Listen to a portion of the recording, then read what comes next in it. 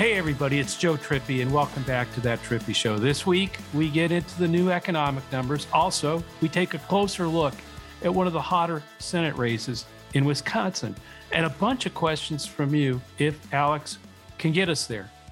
Alex, where do you want to start? Joe, I think we got to start today with the new economic numbers. What do you make of them? This is not a referendum on today's GDP numbers or last week's jobs numbers. We have to make that's what the pundits and the hand wringers and everybody out there are going to do. And by the way, it's what Trump and the Republican, McConnell, all of them want. They want it to be a referendum on those kinds of numbers and hope that those numbers stay bad and do anything they can to obstruct and worsen them. So that they can win in November.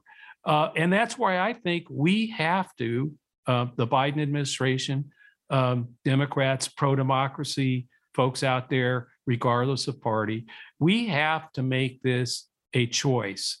And that's what it really is. There's one party doing everything it can to get us through this time and keep the chaos to a minimum, help lower costs everywhere possible for people who are struggling, versus a party that has offered nothing but obstruction, has no plan or ideas, nothing to stop inflation. In fact, they voted against capping insulin at $35. So the Biden administration's out there, releases 1 billion barrels a day from the strategic reserve.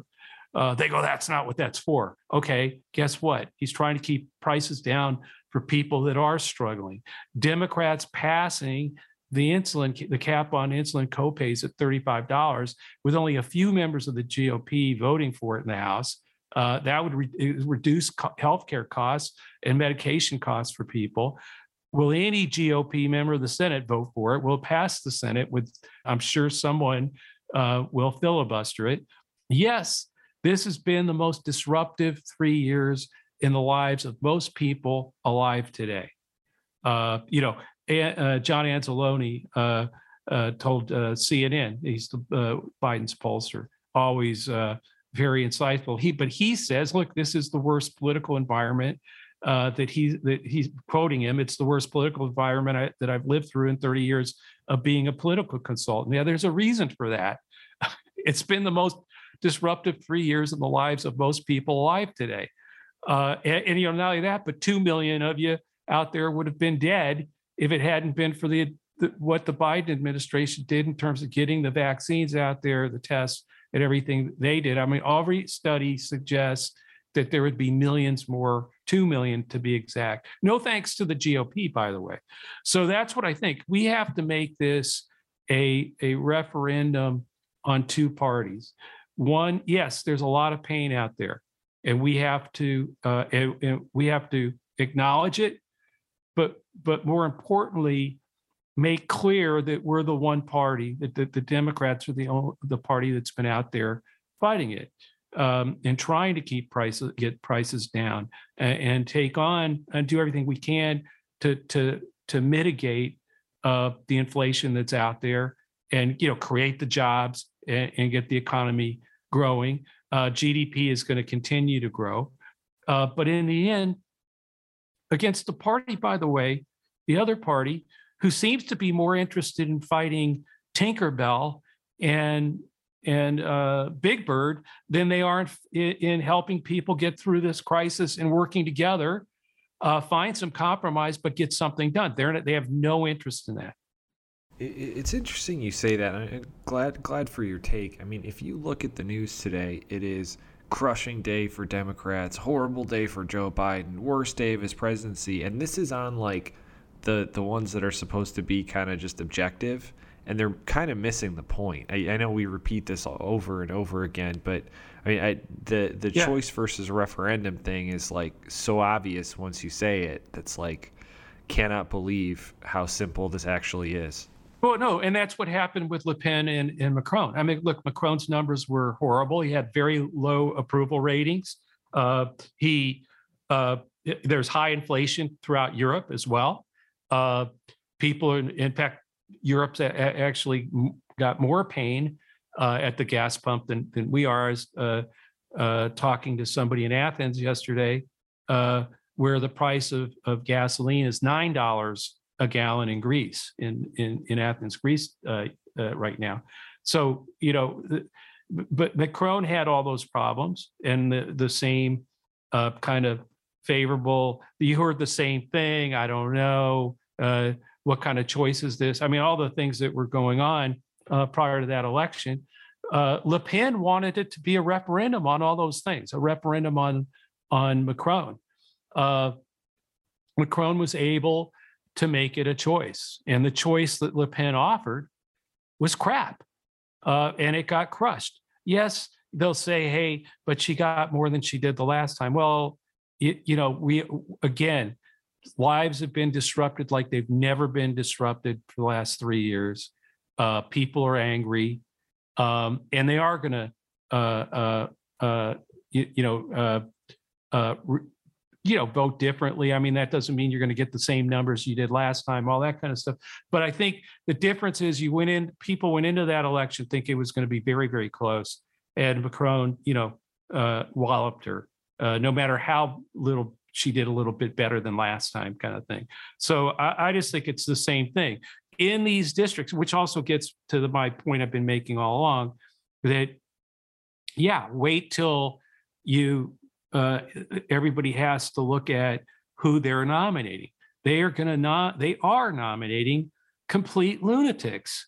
Again, this party that's out there, again, wants to battle Tinkerbell and Big Bird more than put out any platform, any policy ideas, nothing, is going to nominate a bunch of people who I think will expose themselves as complete crazies. And I think you're going to see that. That's why I still think, against all the conventional wisdom out there, I think we'll be able to pick up a Senate seat or two, and I think we can hold on to the House. It's going to take a Herculean effort. No, don't get me wrong. But part of that Herculean effort is Democrats out there every day making it a choice. They will repeat this stuff over and over again. We do not repeat that they voted against capping insulin at $35 a copay. That was a one-day story.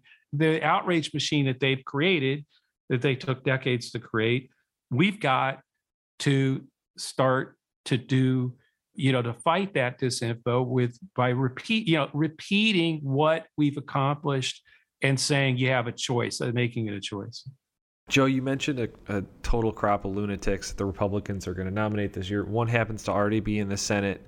Ron Johnson from Wisconsin, who's one of the main targets this year as the Democrats are trying to hold on to the Senate. Really interesting race starting to shape up there. A couple new polls. What are you seeing out of Wisconsin that we should keep an eye on? Well, it makes my point that I'm not sure that it matters what Biden's favorable, unfavorable. Biden up there, I think the last poll had him at a 43 favorable, a 53 unfavorable, net underwater by 10 points. On the other, the governor, Tony Evers, is +5, 47-42. And more importantly, and this kind of makes the point, Ron Johnson is, continues to be very unpopular. He's got a 36 favorable and a 46 unfavorable in the latest poll. So that's my point. If you ask people, you're going to vote for a generic Republican versus a generic Democrat. I don't know. Maybe I think we score 3 or 4 points under, the Republican in that generic question. Well, they're going to be real people. Right. And Ron Johnson has a real crazy freaking record. So, and Lieutenant Governor Mandela Barnes is out there, multiple good candidates in that race. But I think that's my point. Once it's Ron Johnson versus one of our Democratic candidates, and again, making it a choice. This is the choice, and making clear what the choice is. I think is going to be very important. That's why I think we can win Wisconsin. I think we can win Pennsylvania. Dr. Oz is the nominee there. We don't know probably, whether it's Fetterman or Connor Lamb or Kenyatta, we'll see. But I think, again, if it's that choice, this is not like some generic vote that's going to go down, not this election. And so I think, again, the Republicans will continue to do their outrage machine. It'll be a new outrage tomorrow, and they'll continue to try to make this a referendum that's all about all that's wrong in your life, like they were innocent bystanders. They had nothing to do with it. They did nothing to help. In fact, they actively tried to stop the help. Right. Yeah. Right. And they actively tried to stop it. We have to make it clear that's the choice you have. Did we get everything right? Hell no. Okay. But we're out there fighting every day for you while these people are throwing hurdles up and chasing Tinkerbell and Big Bird around. In this mess, with the disruption that's been caused in your life, we don't know whether there's another wave of COVID coming or not.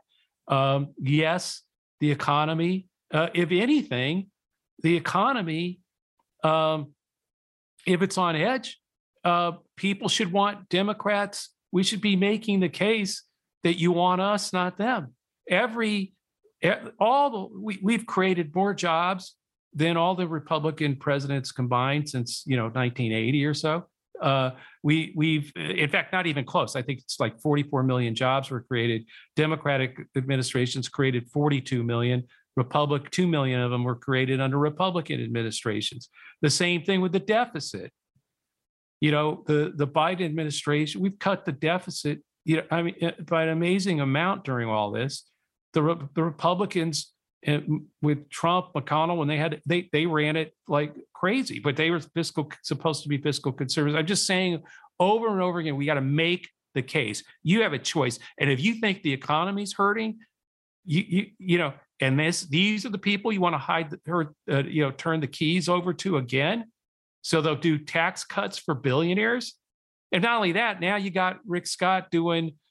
He wants everybody to have skin in the game and raise taxes on anybody making under $50,000, and really a tax that will really hurt small businesses and small business owners. That's how they want to help the people that are struggling the most because of high prices. Really makes sense. So, looking at races like Ron Johnson's, do you think now that the odds are better for the Democrats to hold the Senate than the House? No, I think it feels that way to a lot of people because we know the candidates in the Senate. I mean, in other words, who Ron Johnson is, who Dr. Oz is, for instance, Herschel Walker. And so, like, if you can get your head wrapped around that, those are 3 seats. One would be a hold. Warnock winning, and 2, Wisconsin and Pennsylvania would be a pickup. If you can wrap your head, you sort of think in those terms for a second, it's easy to kind of see how people would think, hey, maybe it's likely, or we'll pick up a couple of a Senate seat or 2, but man, we're still going to get crushed in the House. Okay, I understand that. Well, why do you think we can pick up a Senate seat or 2? The reason you think we can pick up a Senate seat or 2 isn't because of where inflation is. It's not because of the GDP. It's not because you wore a mask or didn't wear a mask through COVID or any of those things. It's because of people like Dr. Oz and Herschel Walker and Ron Johnson. In other words, you have steady, solid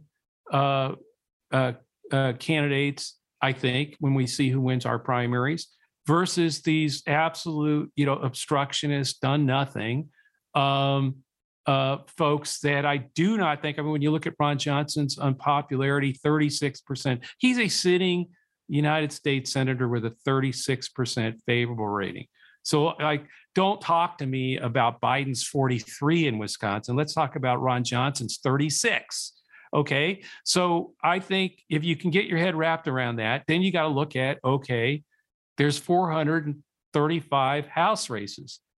Do you know any of those people? You might know Marjorie Taylor Greene, Jim Jordan, et cetera. But I'm telling you, when you start looking at who gets nominated in your district, in a lot of these districts, you're going to go, oh my God, they did it here too. And that's why I think, yes, we have to make it a choice between those people and what we've been trying to do. The Biden agenda, when people hear about it, they hear about it you read them what his agenda is, they're all for it.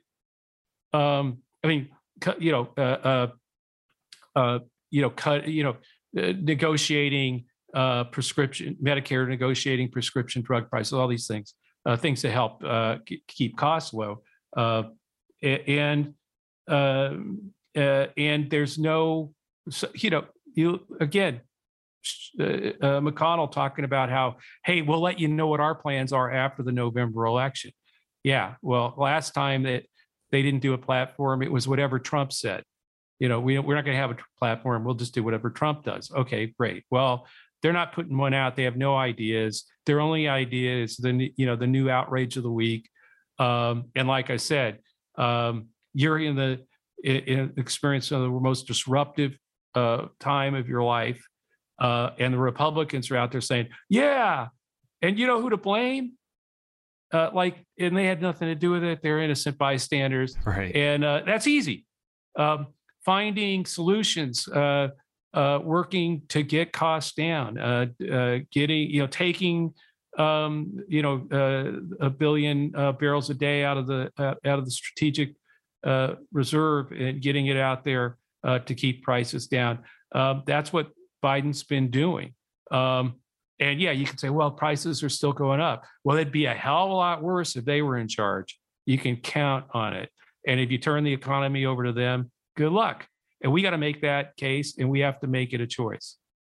So while we're on the subject of some of the really clear contrasts, one of the things that we've been talking about, we got a lot of questions about student debt and canceling student debt. It's back on the table.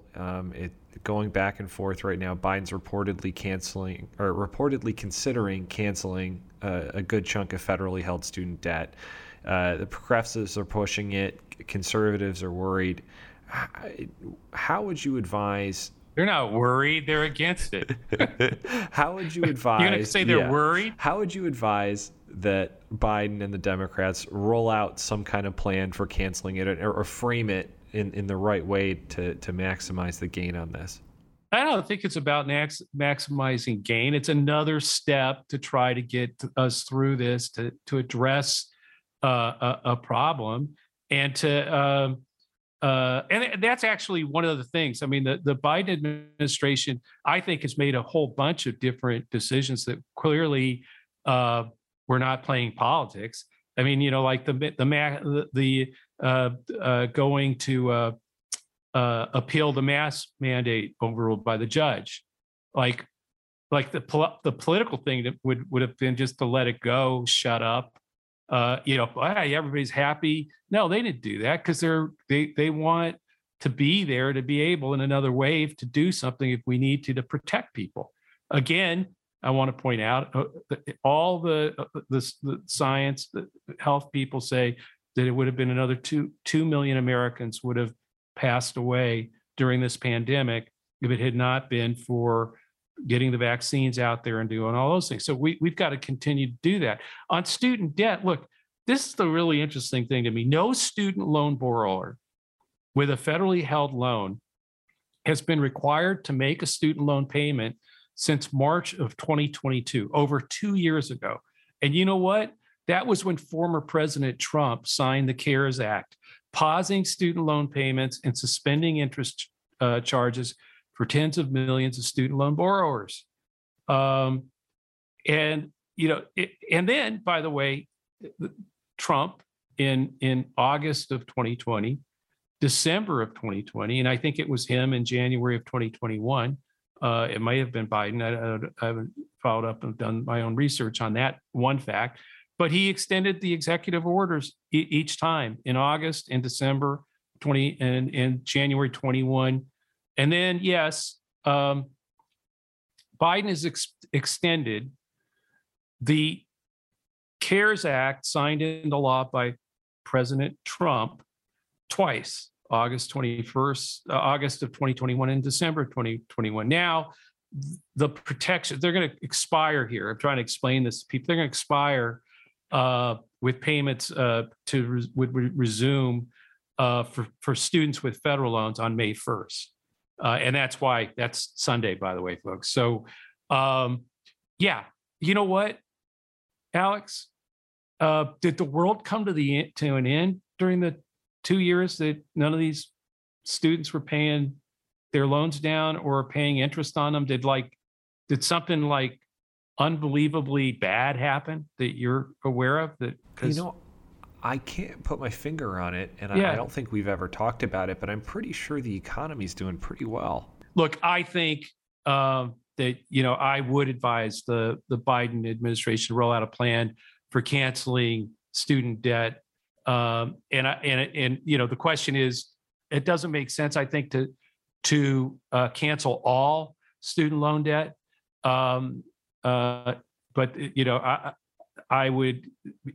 I would definitely roll out their plan to if At least the extension. Yeah. all I want to say to end that, wherever I got off track, is just say, look, so yes, I would advise Biden to roll out a plan for canceling student loan debt, whether it's an extension. I don't see them canceling all student loan debt, but I think at least an extension. And frankly, I think they should go much further than that, but probably stop short of all. Joe, I know this is going to be kind of a shorter episode today, so we have time for probably one audience question. This one's pretty topical. Jim from Denver asking about a neighboring state. What do you make of Dems clearing the field for Evan McMullin in Utah? Is this just another wasted effort, or is there actually a chance to take out Mike Lee? I don't know if there's an actual chance to take out Mike Lee or not, but I sure as hell think all of us should try. The interestingly enough, he is an incumbent. In his latest poll had him at 43. I mean, 43 to 19. No one really. I think it's 19's not bad, given that this whole thing with Democrats doing this, because the Democrats still has is it 11 in that poll? 11%. Yeah, 11% is again the generic Democrat thing. So when you think about it, for a sitting senator again be sitting at 43, we've got some of those too, by the way. I mean, they're going to be Democratic senators who'll be sitting at 43, 44% approval. But I think McMullin has a chance, and I think it's smart. I think what the Democrats did was smart. You're not. Let me put it this way: there was no way with McMullin in the field as an independent or Democrats and a Democrat out there. You know what I mean? There's no way in a 3-candidate race with Lee sitting at 43 that either McMullin or the Democrats would have a chance to defeat Lee. I think this is, the best chance possible, and I think it is possible. And McMullin is, hitting, Lee hard on his role in the January 6th coup, and I think that this is going to keep, at least in Utah, that issue front and center, and could take Lee out. Again, we don't know what other tapes and stuff are out there and what Lee did. I think there's a real chance that he could be defeated. And look, the reality is, I know it would be great to have 56 seats in the Senate, Democratic seats in the Senate. That's not going to happen in Utah. And it'd be better to have, I think, an independent-minded. I think highly of Evan McMullin.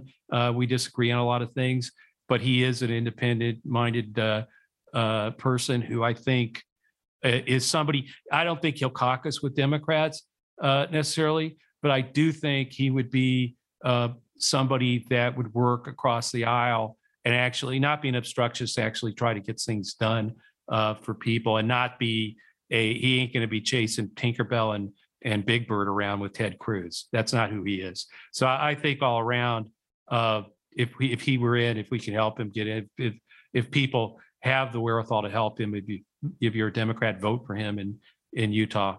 I think it's a good thing. Joe, we said we'd keep it pretty tight today. That's all the time we've got.